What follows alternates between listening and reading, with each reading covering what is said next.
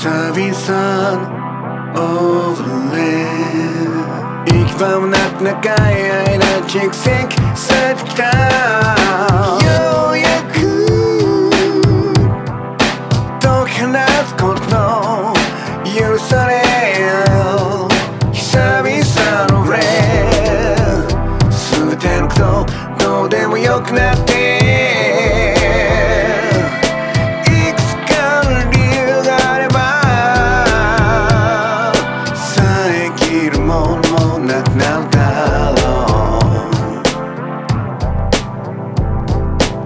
冷たい風と尻の音に揺り起こされ見覚えないうちの片隅でぼんやりしたまま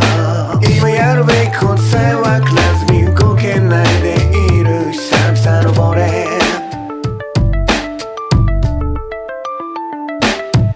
久々の溺れ